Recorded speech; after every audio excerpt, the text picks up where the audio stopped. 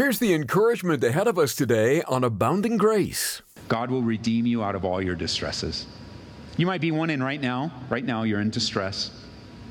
But if you look back, God's delivered you from all the distresses up to this one, which means He's going to deliver you from this one too.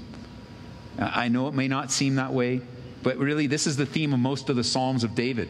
God is a deliverer. The faithfulness of God to work in our lives, the minister in our lives, to serve us in our darkest hours. This is amazing grace. This is unfailing love. That you would take my place. That you would bear my cross. You laid down your life. That I would be set free. Oh, Jesus, I sing for all that you've done for me. You can be sure throughout our lives we will be wronged and hurt by the actions of another. How will you respond next time that happens to you? Well, we're hoping and praying today's lesson from 1 Kings chapter 1 encourages you in the direction of grace, love, and forgiveness. Pastor Ed Taylor has just begun a new series in 1 Kings. And today on Abounding Grace, Solomon is about to be anointed king. We have to cut each other slack. We have to give each other the benefit of the doubt in the body of Christ. And if somebody really did hurt you, the Bible says go to them and tell them. And then if they ask for forgiveness, you have only one choice that will please the Lord. Only one choice. That choice is to forgive them and let's move forward for the kingdom of God. Because offenses will come, but woe to that one who by offenses come. I mean, the body of Christ is a family. You guys all have families, and we all have families, and they're all pretty interesting, aren't they? That's just all I need to say about that. You know, there's a lot of talk about dysfunctional families, but have you ever met one that was functional? We all have families. We're all part of those families. We're thinking of other people right now. They're thinking of you. What are you talking about? It's like we all have families. And the church is a family. It's a bunch of broken people that are redeemed by Jesus Christ, but in many ways still very broken. God's healing us, and we're not going to be fully healed until we're in heaven. And we need to cut each other slack, and don't receive that accusation. Don't receive it. Be like Nathan. Don't even be invited to the party. Don't even be invited to the party. Don't receive them. Don't listen to them. It'll defile you. But Pastor, they're just asking for counsel. Great. Don't let them give you the details. Don't let them name names. You know, it's one of the things that I so appreciate when I am hosting our live broadcast here, where people will call with things, but they don't give up any names. They don't say where they go to church. They don't say their pastor. And I don't want them to. The radio isn't a way just to tear another man down or tear a ministry down. But if they need counsel, they can give me enough information without selling a brother out or a sister. And so can you. Not even on the radio. I mean, if you're coming to our leadership here, we want to help you resolve things. We want to help you get right with the Lord. But I don't want to be defiled. Do you want to be defiled? That's just we don't use the word defiled. I don't know. Unless you're talking to someone about the Bible, you don't use the word defiled. But if you want a picture of what defiled is, just think of somebody vomiting on your head. You go, that's never happened. Okay, how about this one? Think of somebody vomiting in the plane seat next to you without a bag, projectile, and you're headed to Israel on a 16-hour flight. Does that get a picture in you? Defile? Because when somebody's spewing out something and there's not 2 or 3 witnesses, listen, I'm talking about most of the little things. Sometimes things are serious. I recognize that. And those of you that are listening to this, watching this at a later date, I'm trying to bring about some counsel from the Word on most of the general things that we deal with. Certainly things can get more serious. Certainly we may need to escalate church leadership in something. Certainly 2 or 3 witnesses are there and it's a messy situation. We need to get involved. There are exceptions to this for sure. But for the most part, we should build a brother up, not tear a brother down. For the most part, we shouldn't allow and get involved in someone being invited to the party, somebody's party of difficulty. Seek the Lord to cleanse your mind so that you can undo the bad decision and hear both sides before you decide. In Proverbs chapter 18, verse 17, it says, any story sounds true until someone sets the record straight. Nathan comes in, sets the record straight. Now, verse 28. Now, King David answered and said, call Bathsheba to me. So she came into the king's presence and stood before the king. And the king took an oath and said, as the Lord lives, who has redeemed my life from every distress, just as I swore to you by the Lord God of Israel, saying, assuredly, Solomon your son shall be king after me, and he shall sit on my throne in my place. So certainly I'll do this day. Then Bathsheba bowed her face to the earth, did homage to the king, and said, let my lord King David live forever. And King David said, call to me Zadok the priest, Nathan the prophet, Benaiah the son of Jehoiada. And they came before the king. The king also said to them, take with you servants of your lord, and have Solomon my son ride on my own mule, and take him down to Gihon.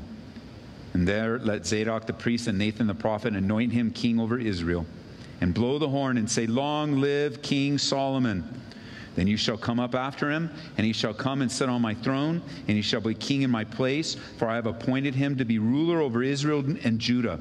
And Benaiah the son of Jehoiada answered the king and said, amen. May the Lord God of my lord the king say so too. And as the Lord has been with my lord the king, even so he may be with Solomon, and make his throne greater than the throne of my King David. So Bathsheba called back to David. David says, I'm going to keep my promise. You're right. We're going to take care of this now. Notice back in verse 29, the king took an oath and said, as the Lord lives, who has redeemed my life from every distress. I just marked that in my Bible. It's a great truth for you, because this is true for David, it's true for you. God will redeem you out of all your distresses. You might be one in right now. Right now you're in distress. But if you look back, God's delivered you from all the distresses up to this one, which means he's going to deliver you from this one too. I know it may not seem that way, but really this is the theme of most of the Psalms of David. God is a deliverer. The faithfulness of God to work in our lives, the minister in our lives, to serve us in our darkest hours. This is David's heart. So he calls Zadok, he calls these guys to him that were not invited, and says, get a mule and put Solomon on it. Why a mule, not a horse? Symbolism. Because a mule represented peace and servanthood. Jesus, he rides into Jerusalem on a donkey. Why? He came as the ultimate Prince of Peace. He's coming back on a horse, but to the cross he came on a mule. Same with Solomon. It's customary for kings to ride on mules to symbolize their role as servants. And any good spiritual leader recognizes that if we're going to be the greatest in God's kingdom, we're going to be what? The servant of all.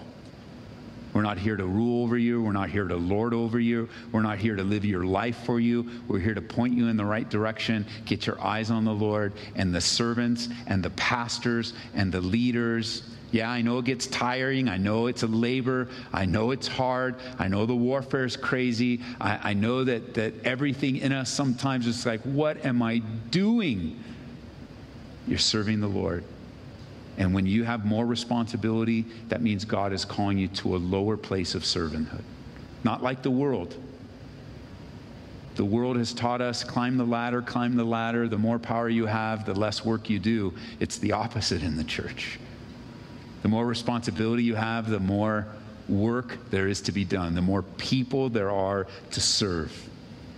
Now, in verse 38, Zadok the priest, Nathan the prophet, Benaiah the son of Jehoiada, the Cherethites, the Pelethites went down and had Solomon ride on King David's mule and took him to Gihon, and Zadok the priest took a horn of oil from the tabernacle and anointed Solomon. And they blew the horn, and all the people said, "Long live King Solomon." And all the people went up after him, and the people played the flutes and rejoiced with great joy, so that the earth seemed to split with their sound. Verse 40, if you like to write in your Bibles, just write next to verse 40, this is always the result of the will of God.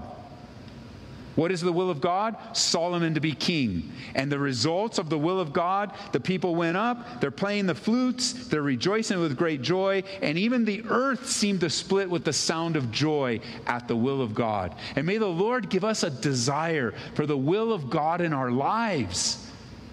Isn't it such a lie? It's such a lie from the pit of hell that the will of God is not good for you, that it's not going to be beneficial for you, that only God wants to strap you in, and only God wants to make you miserable because He's given you His will. But no, the will of God brings great joy and rejoicing. The will of God brings great celebration and great fruit. Remember verse 40, so that the earth might split under the sound of your rejoicing, under the sound of, man, the will of God is being accomplished. Verse 41, so Adonijah and all the guests who were with them heard it as they finished eating. What an abrupt ending to their celebration. That the celebration of the true king trumped their little party. It reminds me of Belshazzar. Partying hard, getting drunk, having it all, getting all the elements of the temple, and there was the finger of God. I've seen people, I'm sure you, if you've ministered among those that have addictions and everything, man, I've ministered to people where they're all messed up and drunk, and in an instant, God sobered them. In an instant. They didn't need a detox or anything. They just, boom. It's like, man, this is what's happening here. The party's over. They're sobering up. And Joab, when he heard the sound of the horn, he said, why is the city in such a noisy uproar? And while he was still speaking, there came Jonathan, the son of Abiathar, the priest, and Adonijah said to him, come in, for you are a prominent man, and bring good tidings. And then Jonathan answered and said to Adonijah, no, our Lord King David has made Solomon king, and the king has sent him with Zadok the priest, Nathan the prophet, Benaiah the son of Jehoiada, the Cherethites, the Pelethites, and they've made him ride on the king's mule. Verse 45, so Zadok the priest, Nathan the prophet, have anointed him king at Gihon, and they have gone up from there rejoicing, so that the city is in an uproar. This is the noise that you have heard. And Solomon sits on the throne of the kingdom. And moreover, the king's servants have gone to bless our Lord King David, saying, may God make the name of Solomon better than your name, and may he make his throne greater than your throne. And then the king bowed himself on the bed. And also the king said thus, blessed be the Lord God of Israel, who has given one to sit on my throne this day with my eyes to see it. And then all the guests who were with Adonijah were afraid, and rose, and each one went on his way. Perfect love casts out all fear. Lovelessness is an open door to fear.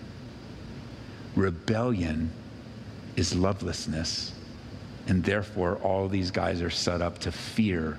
It's such a trap of the enemy. What are they fearing? Well, there's a practical side to this. Remember, whenever we're studying in the Old Testament, we've got to understand the practical, historical side. There's a real fear of losing their lives for their rebellion. Even though God, through David, has demonstrated much mercy and compassion and grace and forgiveness in the past, they're definitely afraid for their lives here. That's the practicality. But the spiritual principle is just as real. And the spiritual principle is they're afraid because they've been living against the will of God. And what are they exactly afraid of spiritually? This is such a trap. Just consider it. I'm not going to develop it. We don't have enough time to develop it, but consider it. It could be a Bible study in its own. The devil is such a liar and such a deceiver. And our flesh can trap and twist even the will of God in our lives, trap and twist the truth in our lives. You know what they're afraid of? They're afraid of the will of God. The noise, the king, They're afraid of they put themselves in a position where they're afraid and unable to rejoice in the will of God. How is it that a person can get to that place? How hard do you need to be in your heart to not rejoice in the will of God? How far from perfect love and peace?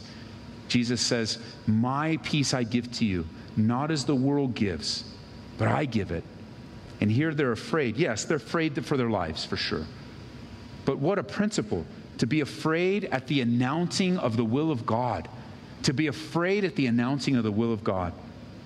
So discouraging. A true and great rejoicing follows the anointing of King Solomon, follows the will of God for our lives. And a great falling away in verse 49 as the word comes to Adonijah.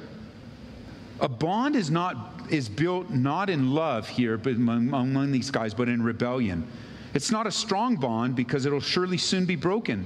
Rebellion is always associated with self-love and self-promotion and self-reflection and venting and disagreeing. And it doesn't last long when it's not based. Unless the Lord builds the house, they labor in vain who build it. This isn't speaking of disagreeing in general. It's not speaking when you no longer see eye to eye. It's not speaking of that time where we have in the New Testament where there just comes to that time. I've seen it in my own life as well, where Paul and Barnabas, they just can't agree and they agreeably depart. They agreeably is like, it's just not going to work. I'm just not going to agree with you, Barnabas. I'm just not going to agree with you, Paul. So we're just going to have to go on our own way. This is full-scale rebellion along the lines of Absalom. It's not as developed as Absalom's was. But man, of your own dad, the will of God, they won't prevail. And it doesn't last long because it's not rooted in love. Only our relationships that are rooted in a true love of God, loving Lord God with our heart, soul, and mind, and a true love of one another, that's the bond that will get you through anything. Love is what the Bible says, love covers a multitude of sins. Perfect love casts out all fear. Jesus loved us with a perfect love, a true love. And may that seems to be a theme in our congregation recently. As we saw just this last weekend, how will we be known? How will we really be known in our community? How will we really be known that we're followers of Jesus? It's not the sign on the corner of the building here. It's not all the bumper stickers and the shirts, the hoodies. It's none of that. None of that tells anybody that I'm a follower of Jesus. It just tells people where I go to church. Which isn't a bad thing, because I think if we draw people to a place where the gospel is going to be proclaimed, that they have a greater opportunity to be saved. I was invited to a church. That's how I got saved. How were you? You get invited to a church. That's how you got saved. So that's awesome. Nothing wrong with that. But does it really tell people that you love them or that there's love flowing? Can they really see love because you got a t-shirt on? Remember that old t-shirt? The Lord's Gym. You guys remember that? It's like it's cool. I think it's great, but that doesn't tell anybody. It tells people that you wear a Christian t-shirt. That's about it. But what did Jesus say? He said that people will know we're followers of him by our love for one another. How we deal with stuff. How we handle stuff in the body. And I don't know about you. I'm discouraged. I'm discouraged in my own life at times. I'm discouraged in the life of our own church at times when our church looks like the world when it comes to love.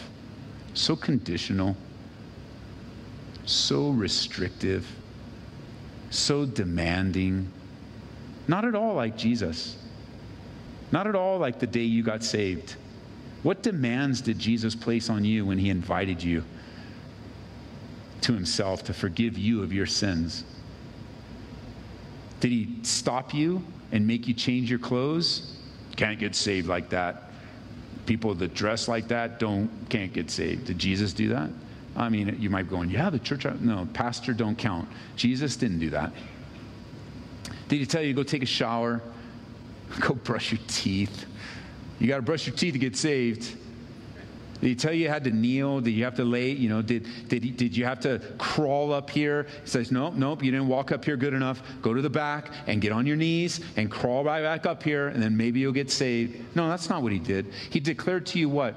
He declared to you, hopefully through some pastor, some leader, some person, his great love for you, his great sacrifice for you, that he was clearly portrayed as an innocent man, God in human flesh, who came to this earth, and for 3 years, the last 3 years of his life, he did nothing but love and serve and give, and all he got in return was a crown of thorns spat in his face. They whipped him with 2 hands on either side of him, nailed him to a wooden Roman cross, and left him there to die a torturous death.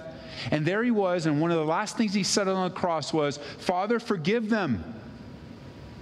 They don't even know what they're doing." He looks to the thief on the side and he says, "Today you'll be with me in paradise." The other guy didn't get that because he didn't repent. But something happened in the thief on the other side that was able to give us a demonstration of the unconditional love of Jesus Christ. And what do we do with that? We accept it. We enjoy it. We cry out to God. Maybe even in your give 10 time tonight, your prayer time tonight, you were even praying in your own heart, "Lord, forgive me. I was such a knucklehead today." And you came with boldness. You came with confidence. You came expecting God to forgive you based on his promises. You didn't expect to be turned away. You went into the throne room of grace to find help in time of need, to find mercy, to find you ran, and then we withhold love. We do. You know why? Because the agape love of God comes from God. And it could just be that in our attempts to love, we're trying to love on our own strength. We're trying to love in our own terms. And we stumble so many times. But agape love, the love of God, is from God. And it's through us. And it flows through our lives. The fruit of the Spirit, the presence of the Holy Spirit in our lives flows through us. And the very beginning of the fruit of the Spirit is just love.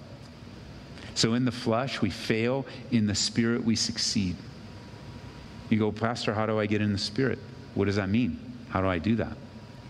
You surrender all your rights and privileges once again to the God who saved you. The Bible says the God who bought you.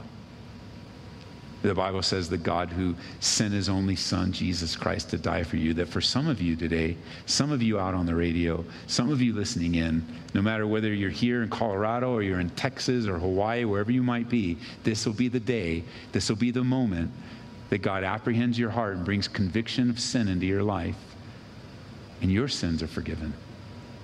I don't know about you, but I get discouraged when I don't see agape love flowing through my life. When I don't see it in the congregation. When I hear something and I go, "Really? Really?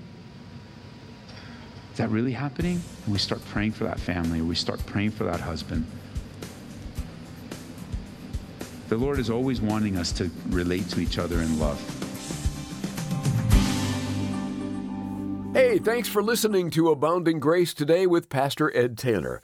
And you can hear this message again online at aboundinggraceradio.com or wherever you get your podcasts. You can also listen through our app. Search for Ed Taylor in the App Store or Google Play. Here in the month of July, we picked out an excellent book from Warren Wiersbe we think you'll benefit from. It's called The Strategy of Satan. In it, Warren Wiersbe discusses basic biblical instruction that will help you defeat the strategies of the devil. You'll learn about Satan's attacks as the deceiver, destroyer, ruler, and accuser, and discover how to conquer the enemy by obeying God's truth. We'll send you a copy when you support Abounding Grace with a gift of $25 or more. Just call and ask for The Strategy of Satan. Our number is 877-30-GRACE. Again, that's 877-30-GRACE. You can also order online at calvaryco.store. Abounding Grace is made possible through the generous support of our listeners, and as we continue delivering God's Word one verse at a time, we're looking to our listeners for help. Together, we can reach people with the love and truth of Christ and make a difference in these last days. To make a secure donation, drop by aboundinggraceradio.com or call 877-30-GRACE. Thanks for listening today, and we'll look for you tomorrow as we open the Word together in search of God's abounding grace. This is amazing grace. This is unfailing love. That you would take my place. That you would bear my cross. You laid down your life. That I would be set free. Oh, Jesus, I sing for all that you've done for me. Abounding Grace is brought to you by Calvary Church in Aurora, Colorado, and online at aboundinggraceradio.com.